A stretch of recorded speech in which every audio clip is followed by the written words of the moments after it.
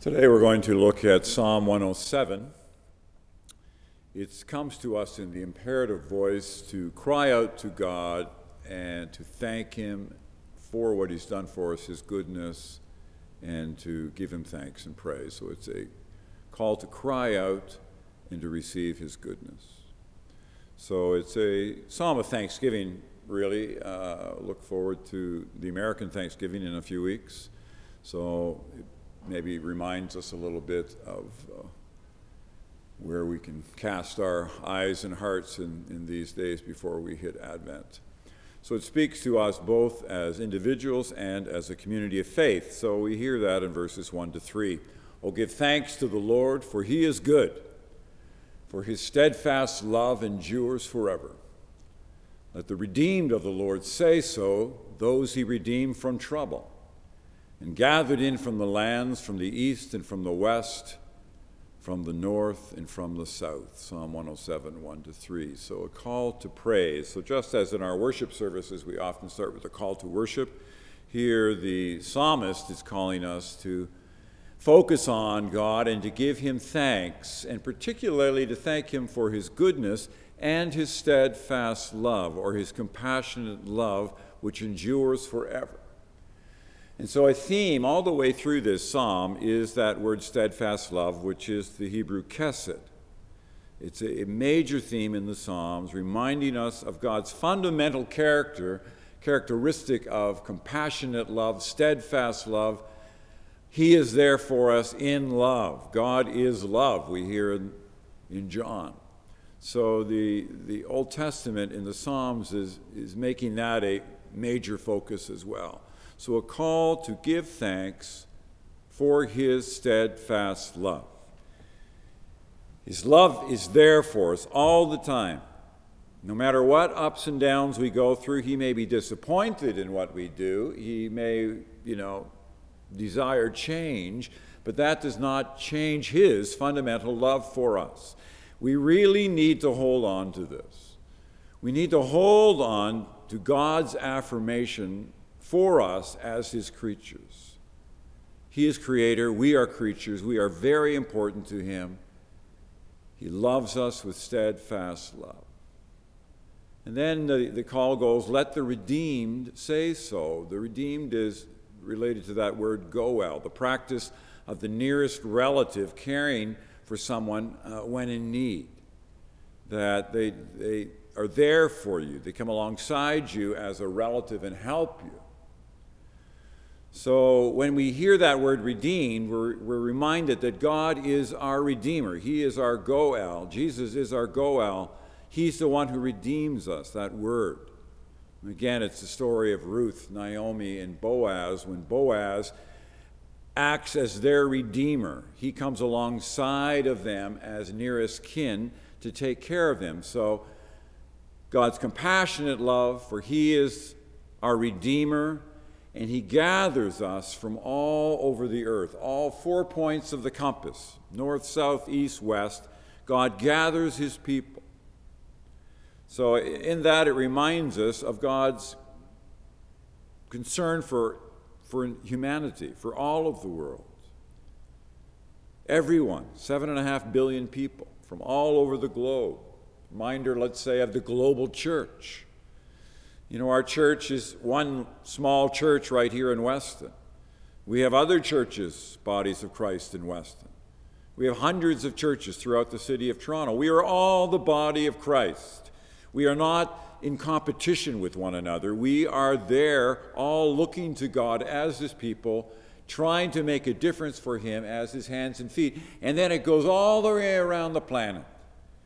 Christians of different cultures all around the world, everybody looking different, speaking different languages, acting different traditions. But it all comes together. God in His global church. Every nation. So it's a reminder in this call to worship of the wideness of God's mercy. Caring for everybody, for all of humankind, this psalm will say, beyond one faith tradition, God concerned for everybody. That's where we begin. So God, in his compassionate love for you and for me, for your family, for your kids, your friends, God's compassionate love. And interesting, in this psalm, it's not specific to Israel.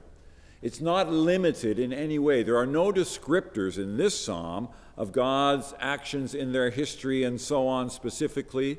It speaks of the redeemed of the Lord. That's it. The redeemed of the Lord all around the world. All those that God claims as his own people, that's part of this psalm. So it's not limited to one creed, not limited to one perspective. It's God's concern for humankind, for humanity. It's a lovely psalm in that way. So it begins as his call to worship, a wideness to God's mercy.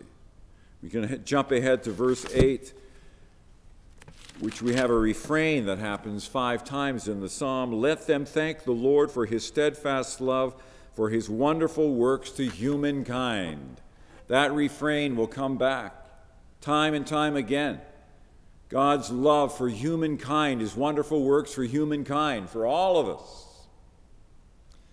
So the psalm begins then with this call to worship, calling you to worship God, to look to him, to trust in him, depend on him, for me to do the same. It's this invitation to cast our eyes on him and pay attention to God, the giver of life, to give thanks for the day that he gives us.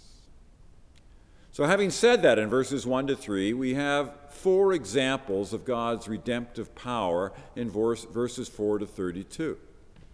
The first one is for those who are lost. Verses 4 to 9, you hear it. Some wandered in desert wastes, finding no way to an inhabited town, hungry and thirsty, their soul fainted within them. Picture is of people who are moving across the desert, and there are no clear roadways that are marked out, and you just have a sense of your direction, and it's easy to get lost. They wandered in desert wastes. Think of the Middle East. Much of it is a desert, the Sahara. How do you find your way? People would get lost. And then now there is this thanksgiving that they found their way. God intervened. I remember my dad telling me stories of he and Earl, they did some hikes in England. They did a couple of hikes right across the country, east to west. And much of it was on trails that weren't marked well, and you're out on the moors and just walking, hoping you're going in the right direction. And my dad was saying many times they got lost. They had to retrace their tracks and go 5 miles out of the way, down a way, to kind of get back to where they were supposed to go. And when they finally found it again, they were happy and getting a little frustrated when they're lost. So you can imagine what it's like for the people. Let's say coming back from exile. Babylon, coming back to Israel. Well, they got to get there. That's a long way. Roads aren't really well marked. No defined route. But the wanderers are retrieved. God leads them, and they finally come to their destination. He meets their needs. Verse 5 talks about the hungry and thirsty their needs being met. How hungry and thirsty are we to know God and meet with God, experience him? Look to God each day.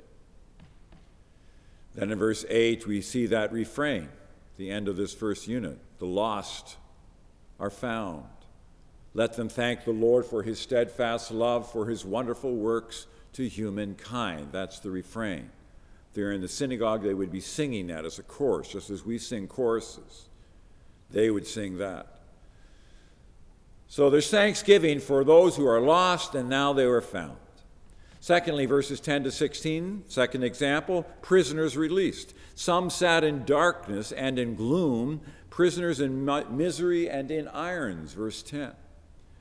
And here we have overtones of the Benedictus, Zechariah's song in Luke 1, and also of Christ's own statement in Luke 4 when he gives his first sermon.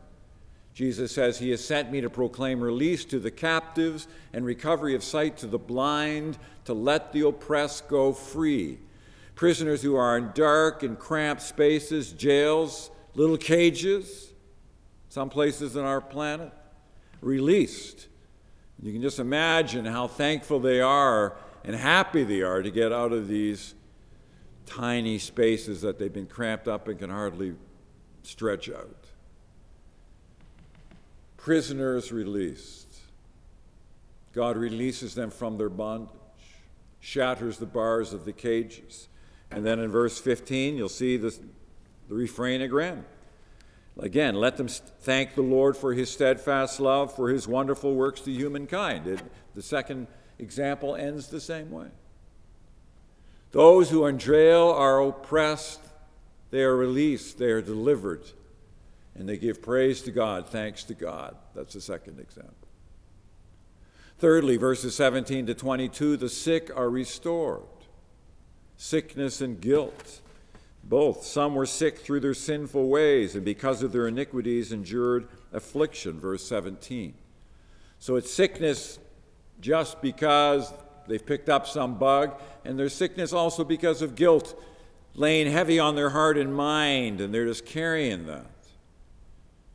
But even in that case where they are sick because of their own causes, they too cry out, and God saves them. And we hear the same refrain in verse 21. Let them thank the Lord for his steadfast love, for his wonderful works to humankind. And then verse 22, and let them offer thanksgiving sacrifices and tell of his deeds with songs of joy. How happy are we when we have been sick and then our body slowly recovers? All healing comes from God. He is involved in the entire process. You may have an injury and it takes time for that injury to heal. And finally, slowly, you recover. How happy are we when we are sound in body and mind once again?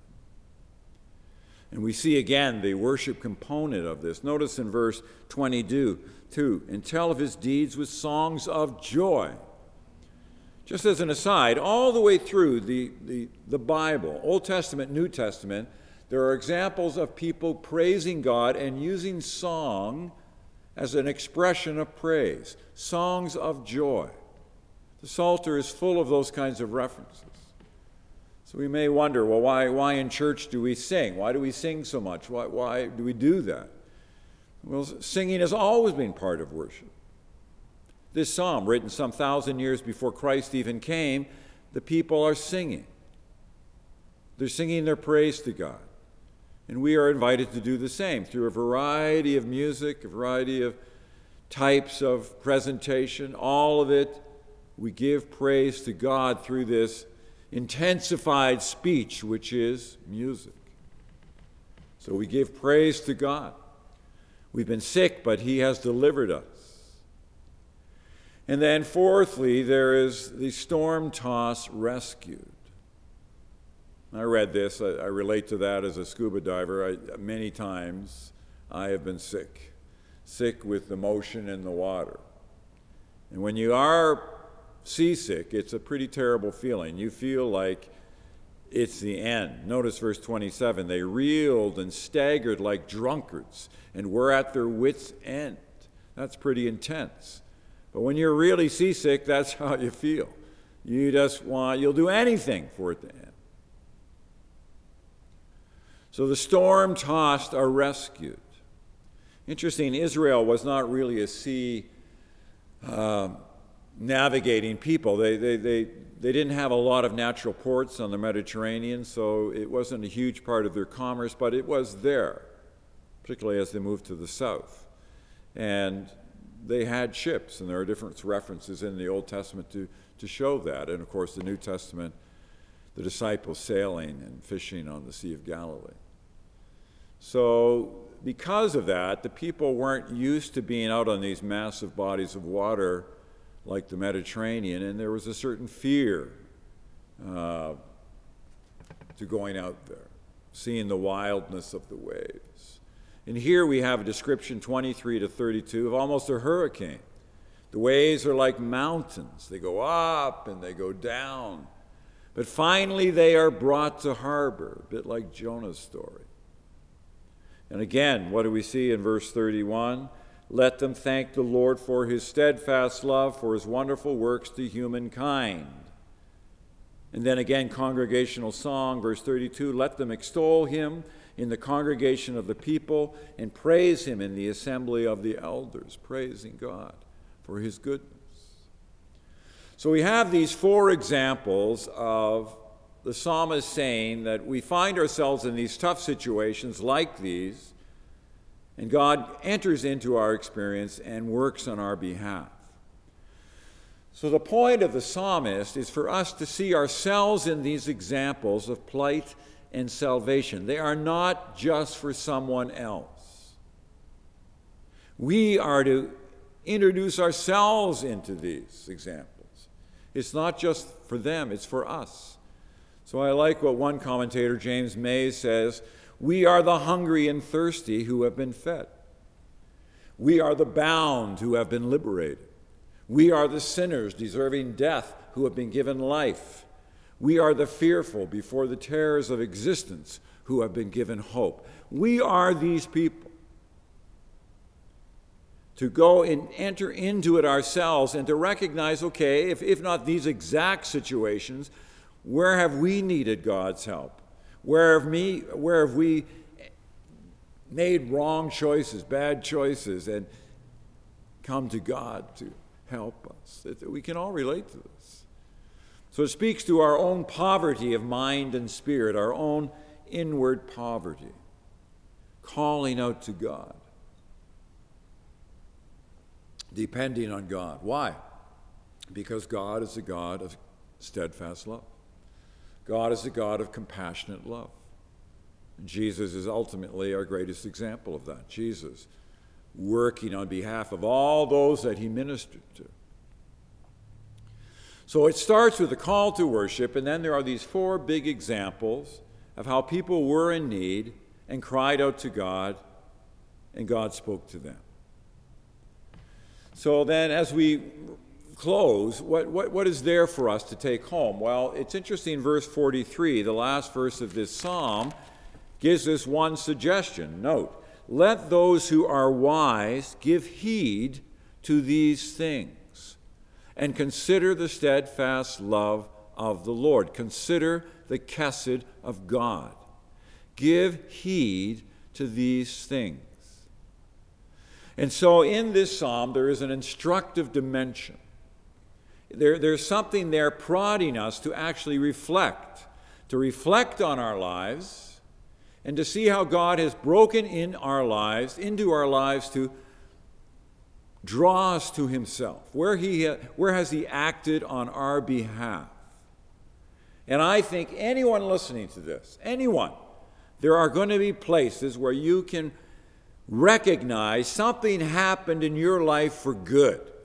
Maybe you didn't think it was God, maybe you didn't give it any kind of name, but something happened, some change happened, and it worked out for your good. And maybe you just call it luck, maybe you just call it a coincidence, some close call in a car, possible accident, or maybe an accident and you actually escaped uninjured, whatever. COVID situation. You're in some sort of work situation and all kinds of people around you get COVID and you didn't get it. Why? So the psalmist is inviting us to reflect on such things. Let those who are wise give heed to these things. We hear that in other places in the scriptures as well. For example, Hosea, at the end of the Hosea, those who are wise understand these things. Those who are discerning know them. The prophets, the writers call us to be attentive and discern God's movement in our lives. So as Kidner says, the commentator, not a shallow response to what God has done in depth. So to pay attention. Pay attention. Not just kind of sailing on down the river. Pay attention to what happens. And when we do pay attention, secondly, we then see these paradigms of deliverance. Paradigms that speak into our own lives. Note, hunger and thirst, darkness and gloom, sin and affliction, storm and sea. Whatever ways those speak, paradigms of deliverance. So secondly, then, where are we experiencing our own adversity? We all experience adversity in some ways. In your life, where is there adversity touching you? To pay attention to that and ask yourself, okay, what is God saying to me in the midst of this adversity? How is he speaking into your life? Because he is. But we need to pay attention. We need to reflect. Thirdly, if I've already alluded to it, we see all of the examples of Jesus speaking to all of these situations. Jesus feeds the hungry. He frees the oppressed. He heals the sick. He calms the storm. He does that, and he will calm the storms in your life as well. Jesus acting then and Jesus acting now. I will never forsake you or leave you. He is with us. He's with us as a church community coming out of this COVID reality. Lots of questions out there as to what we will do. We trust in God's direction through his Holy Spirit. And then finally, fourthly, always we are called to understand the Scriptures, not just have them explained to us. It's not just about understanding or explanation, it's about experiencing. Experiencing the text, experiencing the Word, experiencing God's chesed, his compassionate love. That's always the reality. To understand God in his experience with us. God is not just an idea. He's not just a word on paper. He's not just a three-lettered word, G-O-D. God is the creator, redeemer, who engages us. He is immanent with us, we said. So the psalmist says, look, taste and see that the Lord is good. Psalm 34, taste and see that the Lord is good. So can we imagine our lives with God? Can we imagine our lives with the Creator? The Creator is walking with you. The Creator of the universe maker, made personal in Jesus, is walking with you and with me. Imagine that. Imagine your life with him. Our little time here on earth, it's just a drop in the bucket compared to the whole thing. Put on the wide lens. God wants to give us an ocean, wants to give you an ocean, not just a few drops. So will we enter into that reality? The temptation is always to say no to that, always to dwell on whatever the hurdle is, and to forget the bigger reality.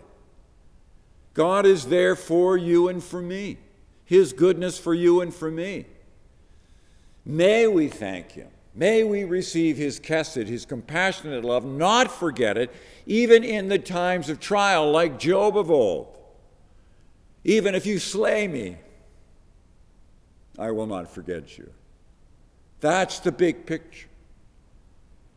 The psalmist in Psalm 107 is inviting us along that way. May we say yes. May you say yes this week in Christ's name. Amen.